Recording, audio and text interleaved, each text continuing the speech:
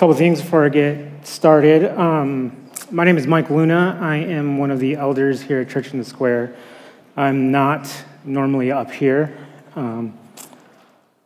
Actually, it was, I guess like October was the last time I'm up here. And back then I said this is my annual, February, let's get this out of the way quickly. I'm just kidding. I'm married to Nicole. Actually, last month December, we celebrated 10 years of being married. Vocationally, my everyday is I work in music as an artist manager, and it is as cool as it sounds. And this is not the Kansas City football jersey. This is actually the Canton Bulldogs, my favorite football player in all of history, Jim Thorpe. This man won the decathlon in the Olympics. His shoes were stolen. This dude had to wear 2 different types of shoes and won the 5 events in the Olympics. Went on to play professional football. Anyways, I'm a huge fan. This is that jersey. All right. Sunday, December 22nd, 2019, Nicole and I decided to go get breakfast before coming to the gathering. So we go do that, we come to the gathering. After the gathering, we go to a friend's house for lunch. And then from there, we go do grocery shopping, get food for the week. And then we come home. And as we're pulling up into our parking pad behind our 2-flat, we see our amazing bulldog, Abigail. And if you've ever been to our house, you know why she's so amazing. But we see our dog sitting outside the upstairs of our upstairs neighbor's door in the back. And we rush out of the car because, we're pretty consistent about, locking our doors and those things, making sure that stuff. So it's like, how did she get out of our house? Well, come to find out, our house got broken into. Our place got broken into, and they took my laptop, they took Nicole's laptop, some electronics. We have someone that lives with us. They took some jewelry from them. But that was Sunday. And back up a little bit. December 13th, I get a text from my mother to my 2 brothers and I that my aunt, my mom's younger sister, had fallen into a diabetic coma. Fast forward to Monday, December 23rd, I get the call that my aunt passes away. The next day, December 24th, Tuesday,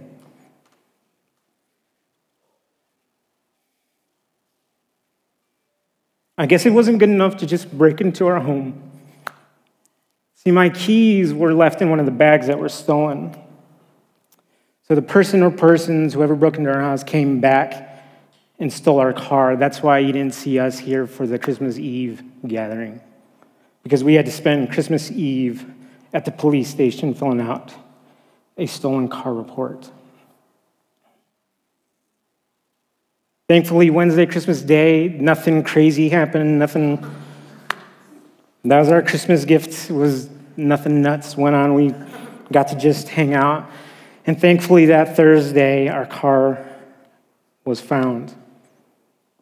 So today, I'm going to attempt to answer the questions: what does this commandment mean? How does Jesus fulfill this commandment? Why should we obey this commandment? And how do we obey this commandment? See, that week, if I'm honest, coveting was ruling my heart. I wanted just about anyone else's life other than mine that week. I know some of you are like, don't be so hard on yourself. You were wronged. Yes, I agree. The fact is, we were wronged. I experienced loss. Those are facts. But the disposition of my heart was coveting, because I literally would have taken just about anyone else's life in exchange for mine. We know the saying, you better than me. See, that's a desire that puts myself above others. That's sinful. See, desiring something for the benefit at the cost of someone else's suffering or without regard to the other person, that is what it means to covet. And see the difference between wanting something and coveting something. So, like, where's Jeremy? Jeremy Lamore, this dude, Muggs, that Adidas hat he's got on today, that's dope. Man, it's one thing for me to look at that hat and want it, but have the understanding that that belongs to Jeremy. That's his hat, and it's okay. Like, that's where the desire stops. But if I am to look at this hat and want it, and want to take it from him without regard for him or whoever else it affects, that is a sin. I'll say it again, but I'll include us all. Desire for our benefit at the cost of someone else's suffering or without regard for another person or persons, that is coveting. See, God is basically wrapping up all the other commandments in this one. The unique thing about this particular commandment is that it enters our everyday.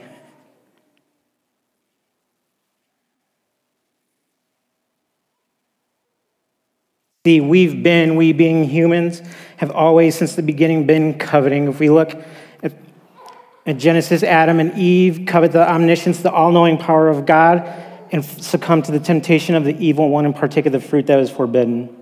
In Genesis 25, we see Jacob and Esau. Jacob covets his older brother's birthright, and Esau covets hunger. And if you want to find out the mess that happens from there, go read it in Genesis 25. In 2 Samuel 11, you have the story of King David coveting his soldier Uriah's wife. And it gets messy real quick. This dude commits adultery and murder. And it all stemmed from covetousness. Oh, you need me to go New Testament? I got you. Matthew 16, 21 through 23, I'll summarize it. Jesus is talking to the disciples, and he's letting them know that he's about to be crucified. And Peter, out of a covetous heart, tells the Lord for it not to be so. And he's doing it because he thinks Jesus is setting up the kingdom in a different way.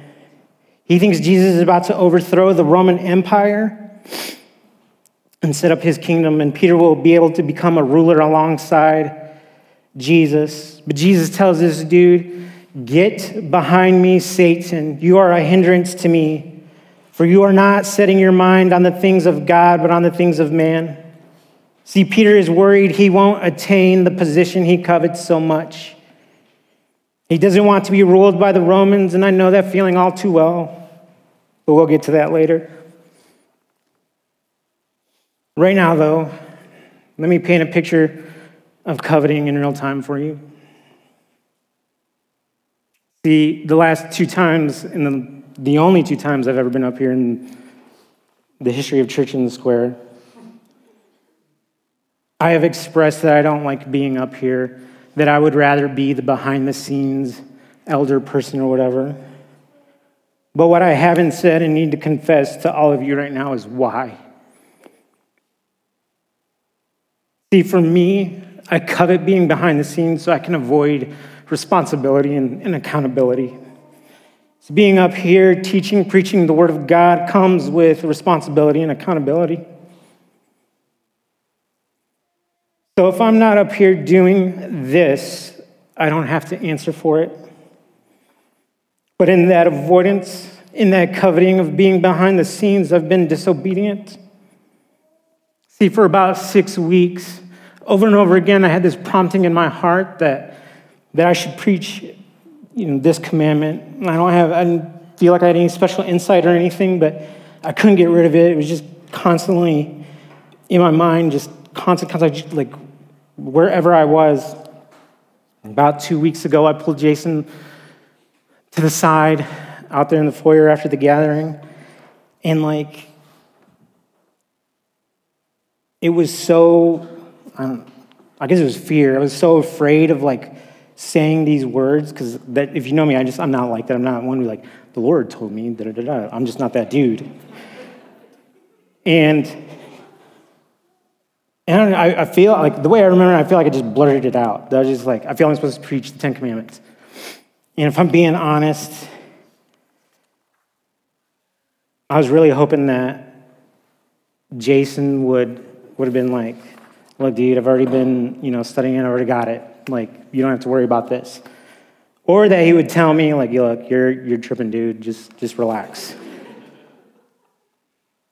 And I definitely didn't think I would be up here confessing this. And for complete transparency, in my mind, why would I try to get up here when we got Jason? I've been in the church world a long time. I became a believer when I was 17, started interning and stuff at churches at 18. I'm 40. Man, that sounds old.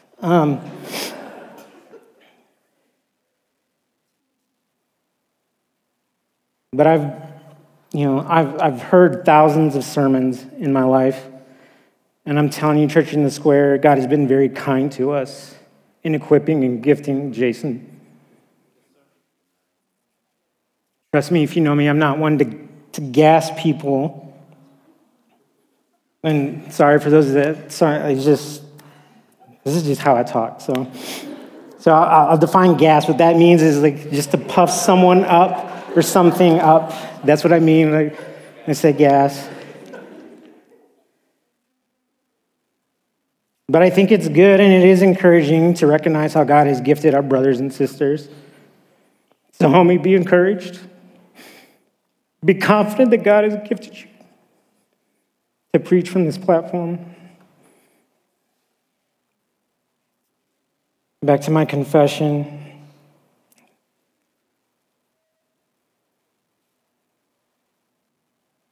See, God was convicting me to be obedient in shepherding and discipling the people of Church in the Square, you all.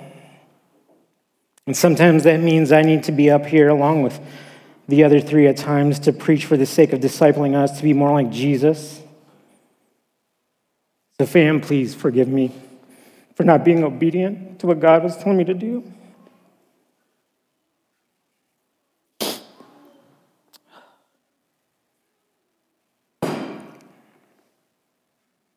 So how does Jesus fulfill this commandment? Well, Jesus is consistently fulfilling the commandment, not so much in telling people to stop coveting, but rather engaging the heart and the concept of coveting. We look at Matthew 6, he's talking about giving to the needy and imploring us not to covet the praise of others, but to give to the needy in secret, to guard our own hearts from ourselves coveting our own glory. In Matthew 14, Jesus feeds the 5,000. The disciples want to send the crowd away and are coveting their own comfort. And Jesus is like, nah, I got this. What's available? They find this dude that has a couple fish and some loaves of bread. Jesus takes it, multiplies it, gives thanks, and feeds everyone. Again, showing us to engage those in need and not to covet our own comfort. Coveting comfort. That's probably the thing that we covet the most here in the West, in America. We want to be comfortable. Don't dare ask me to be uncomfortable. Be comfortable. That is such a premium. That is such a high value. I'll talk about that more later. In John 4, when Jesus talks with the Samaritan woman, she questions him about talking to her because they are not of the same ethnic background or cultural background. And it's also not culturally acceptable for them to have an interaction. And instead of treating her as less than or using her for his benefit, Jesus treats her as an image bearer of God and offers her living water.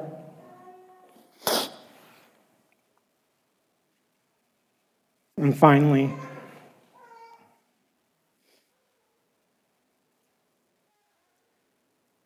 Jesus also fulfills the commandment when he was sentenced to death for committing no crimes, but paying the price for all of our sin. He paid the price we should have paid.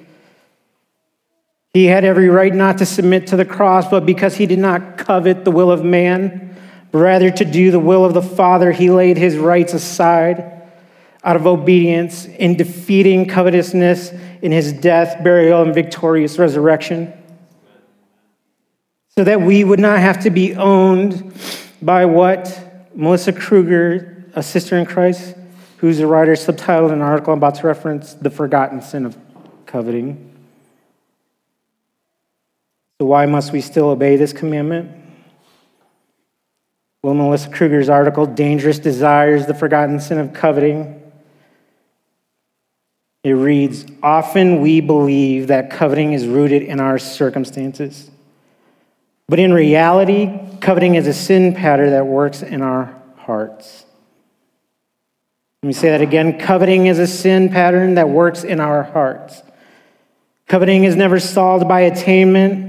We may experience a temporary satisfaction by gaining an object of our desire, but eventually the covetous pattern will begin anew. Coveting is a heart problem, not a circumstantial problem. Our inordinate desires are not limited to money or possessions. We covet relationships, giftedness, stages of life, accolades, respect, beauty, authority, and comfort. In truth, we can covet anything we long for in life. We need to obey this commandment because it shows up in our everyday. It's like God knew what he was talking about when he gave these commandments. See, coveting encompasses the other 9, and it leads to disobeying them. Just a couple examples. If you covet anything, you put it above God. You make it an idol. First commandment, broken. Covet someone's spouse, that can lead to adultery. Commandment broken. Covet someone's property, that can lead to stealing. Covet a servant, that could lead to false witness. Servants were a status. The more servants you have, the more status. Or if you take or kill someone else's servants, the less status they have. For us, it might look different. It might not. We don't have servants necessarily, but at our jobs, how we treat the other people that we work with, to climb the ladder, what are we willing to do to climb the ladder, to get the promotion and the raises? See, Jesus also commands us on how to view one another. This is not optional. This is not if we like it, and it is not when people treat you well. Yep, I'm finally getting to the golden rule.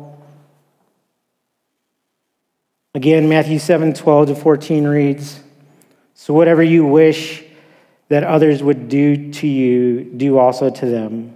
For this is the law and the prophets. Enter by the narrow gate. For the gate is wide and the way is easy that leads to destruction. And those who enter by it are many. For the gate is narrow and the way is hard that leads to life. And those who find it are few. See, if we viewed each other, as Jesus teaches in John 13:34-35, to love one another as he has loved us, we wouldn't covet. Our hearts wouldn't make room for it. But the only way for us to love one another like Jesus loved us is to love him first. And that only happens if our hearts are transformed by God. I know some of you are sitting there wondering, when is he going to start addressing the email that Jason sent out on Friday? It's coming. Get ready to be uncomfortable. How do we obey this commandment? How we obey this commandment is by first and foremost trusting God. I know that sounds like an easy answer, but let's be honest. How many of us struggled to trust the all-powerful, the all-knowing, the gracious Father, who out of love sent his Son to pay the price for our sins in reconciling us back to God through his death and victorious resurrection? I'll speak for myself. It's not easy. I struggle with this in so many different ways. However, we have the scriptures that God gave us. He encourages us, loves us, reveals his plan to us. So let's look at God's word. Luke 12:22-34. And he said to his disciples, "Therefore I tell you, do not be anxious about your life, what you will eat, nor about your body, what you will put on. For life is more than food, and the body more than clothing. Consider the ravens, they neither sow nor reap. They have neither storehouse nor barn, and yet God feeds them. Of how much more value are you than the birds?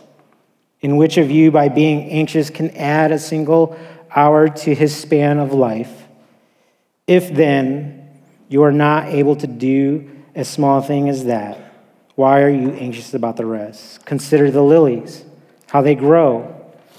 They neither toil nor spin, yet I tell you, even Solomon in all his glory was not arrayed like one of these. But if God so clothes the grass, which is alive in the field today and tomorrow thrown into the oven, how much more will he clothe you? O you of little faith, and do not seek what you are to eat and what you are to drink, nor be worried. For all the nations of the world seek after these things, and your Father knows that you need them. Instead, seek his kingdom, and these things will be added to you. Fear not, little flock, for it is your Father's good pleasure to give you the kingdom. Sell your possessions, give to the needy. Provide yourselves with money bags that do not grow old, with a treasure in the heavens that does not fail, where no thief approaches and no moth destroys. For where your treasure is, there your heart be also." Do we treasure the gifts of the gospel more than anything else? Do we trust in our time of weakness that God will sympathize with us? Hebrews has something to say about that. Hebrews 4:14-16. Since then we have a great high priest who has passed through the heavens, Jesus, the Son of God. Let us hold fast to our confession. For we do not have a high priest who is unable to sympathize with our weakness, but one who in every respect has been tempted as we are, yet without sin. Let us then with confidence draw near to the throne of grace, that we may receive mercy and find grace to help in time of need. So we need not be anxious for tomorrow, because the creator of yesterday, today, and tomorrow is there when we are weak and understands our temptations. He is trustworthy. We are to trust God and love our neighbor. Now I want to talk about how we can love our neighbor. Love our neighbor in such a way that we do not covet. Love them in the way that we want to be treated. See, today's not lost on me. Today is virtually an American holiday. Today is the Super Bowl. If you feel the need to squirm, go ahead, because it is about to get real uncomfortable. For me, this is usually a time when I get together with friends, have some good food and drink, and just be around the company of good friends. But this year is different for me. Because on the world stage today is a team whose mascot is very offensive to me and the people of my ethnic background. I know some are probably thinking, Mike, relax, it's not that big a deal. Oh, but it is a big deal. See, with the history of this country and how it was founded, just to take you on a very short timeline, 13 million of my people were murdered in the building of this country. Treaty after treaty was ignored and broken in the building of this country. My people were eradicated from the land that they occupied. Some going from Florida to Oklahoma. The state of Georgia didn't want to deal with that. They just decided to kill them.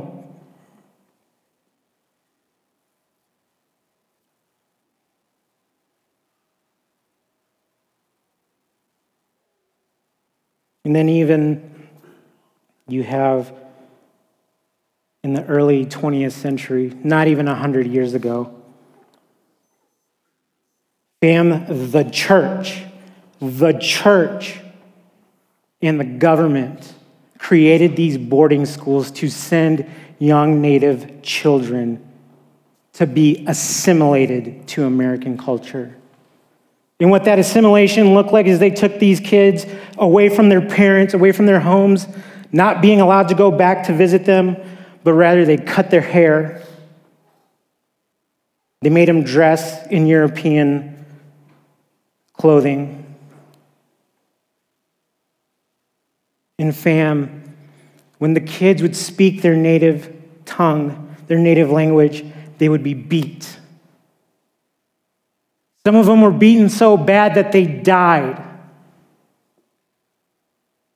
We're talking the 1950s and 60s. This is not that long ago.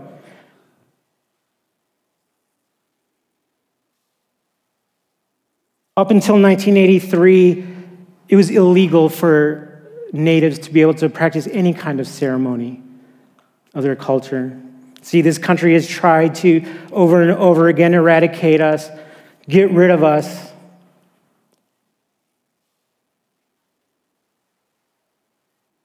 Even as recent as last year, there's a reservation up in New England, the Wampanoag people. They wanted to build a casino that they estimated would bring in $4 billion of revenue. And what they wanted to do with that revenue was to build a hospital, because that's rare on our reservations to have a hospital, have adequate health care. But the government wanted that land. And see, today there's 537 recognized tribes by the U.S. government. But in 2018, it was 538 because the government pulled them being federally recognized. There was no process. They just decided to do it. They just decided to pull it. So yes, it is a big deal. I'm talking to you as a brother in Christ. For that reason alone, my fellow brothers and sisters in Christ of a different ethnic background, supporting organizations that use my ethnic background to profit from, for entertainment purposes, it's not okay. And I understand. I understand, man, like you guys have grown up being told, do what you want, take what you want, consume however you want. It's not a big deal. To quote the email Jason sent out this week, yep, Jason, you still get to preach this week, man. When we think about it, our story as a country began with coveting. A land which was inhabited by indigenous people caught the eye of 15th century explorers, and they purposed to take it. Think about this with me for a second.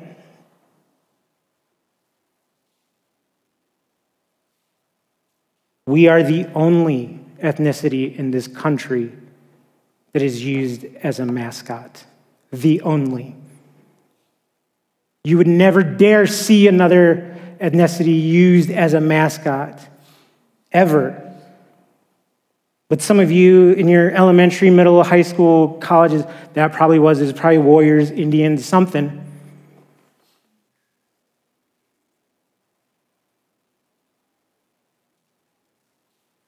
You might be thinking, well, yeah, it's like honoring and celebrating. No, it's not. For us, for my people, it is a reminder of how we are still viewed as savages, as uneducated, as uncivilized, and as less than human. We are just a mascot to be appropriated and consumed, not honored and celebrated.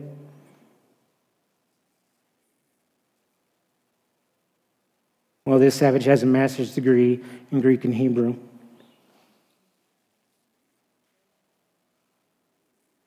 And I'm about to really get us uncomfortable. I know the history behind the Chicago NHL team name. It is named after a native leader who was forced out of Illinois in a land grab in the early 1800s.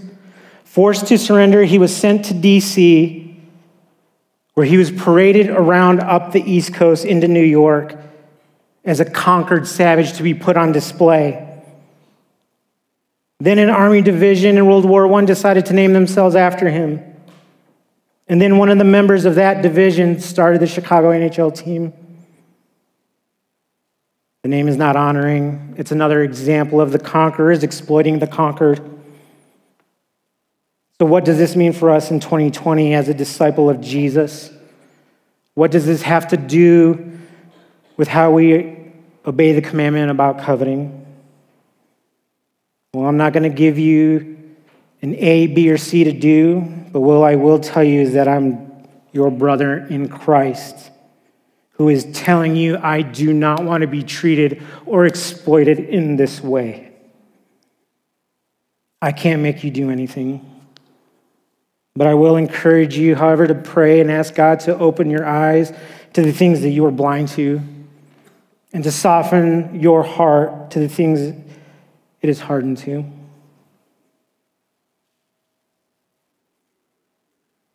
Please understand, this is not easy for me to say these things. The American culture is rooted in covetousness.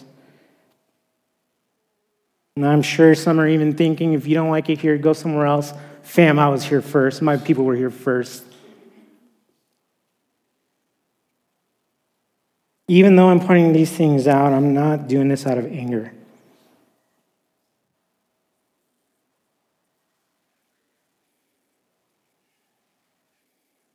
Real talk, though, this is coming from a place of hurt. That fellow brothers and sisters in Christ would rather be entertained and covet that entertainment and participate in exploiting people by something that is offensive and racist towards a people. People that are in their own family of God.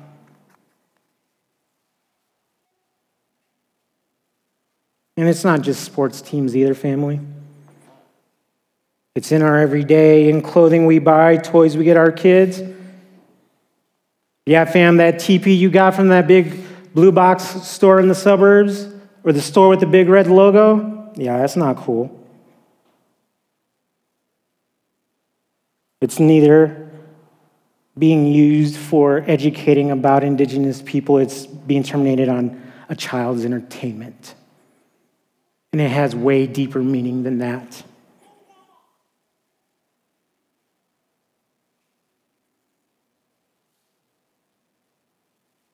We buy these things regardless of how it affects the people it is associated with.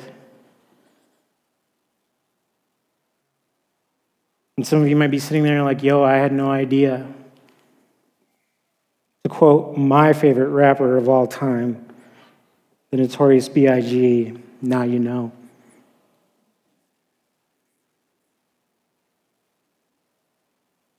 To go back to and quote the email again, our story as a neighborhood includes coveting, an area which has seen the Latinx population decrease by 20,000 as the cost of living has skyrocketed. Let's just be honest with who we are, fam. The majority of us in the room are upwardly mobile, upper middle class. Not everybody in the room, that's not everybody's story, but the majority of people in this room, there's our story. And that's fine. There's nothing wrong with that. It's not wrong. However, if we view the gifts of wealth that has been given to us by God as a right and not a tool to be used for his purposes, we are coveting our wealth.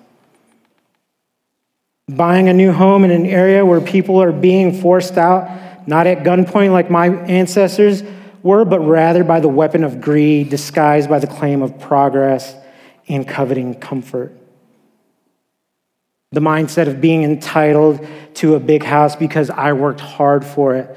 Fam, you were able to work hard for it because God knew you in the womb and he knitted you together. He gave you those talents. He gave you that work ethic. The mindset that we have the right to consume whatever we want, when we want, regardless of who it affects, is in opposition to this commandment and to what Jesus teaches. And fam, I'm in this with you. This past summer, Nicole and I were looking at buying a house, buying one to rehab. We had to seriously think about what it would do to our neighbors. Would it raise the property taxes to the point of where people around us, our neighbors around us, would be forced out? Or would we begin a trend of that happening?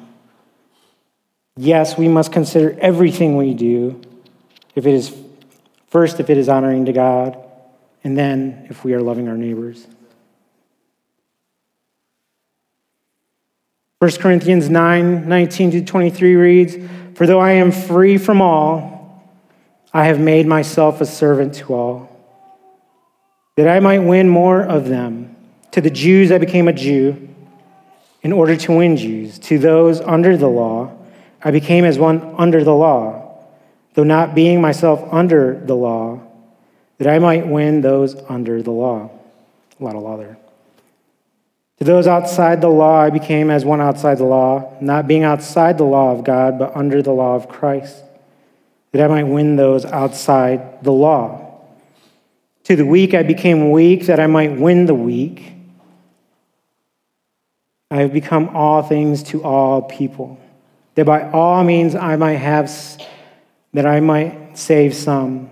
I do it all for the sake of the gospel, that I may share with them in its blessings." If this would be the disposition of our hearts, how crazy would it be to see what God would do here in Logan Square, in Chicago, in Illinois, in the U.S., North America, and the ends of the earth? Let's be clear, this is not a one-way. I too must treat you like I want to be treated.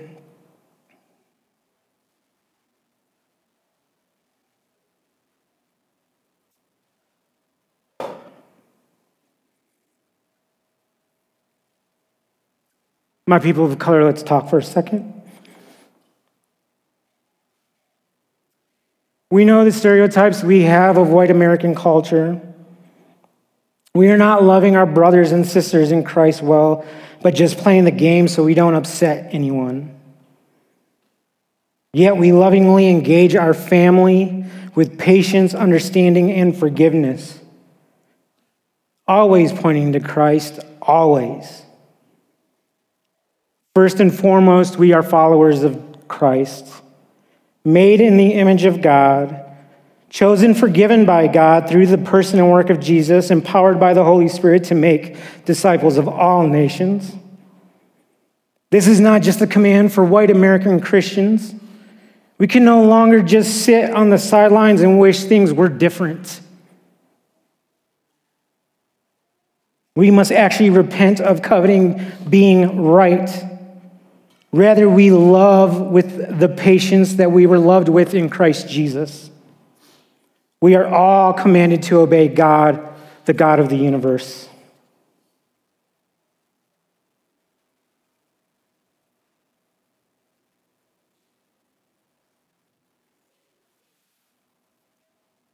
As I close,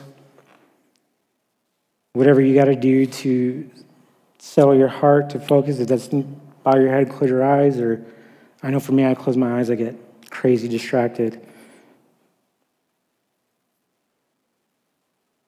I want to close with this last paragraph from the Friday's email. Jason had no idea he was going to land the plane on this sermon.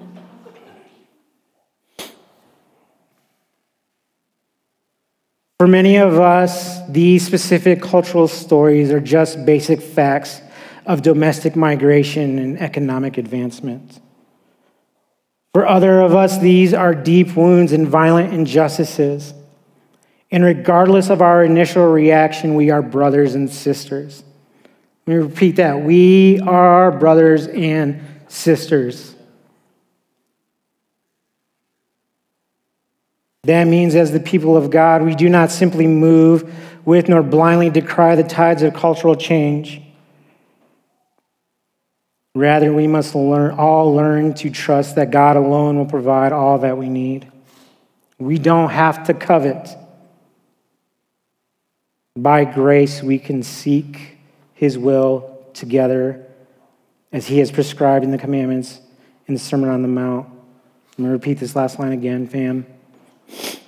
By grace, we seek his will together as he has prescribed in the commandments in the Sermon on the Mount.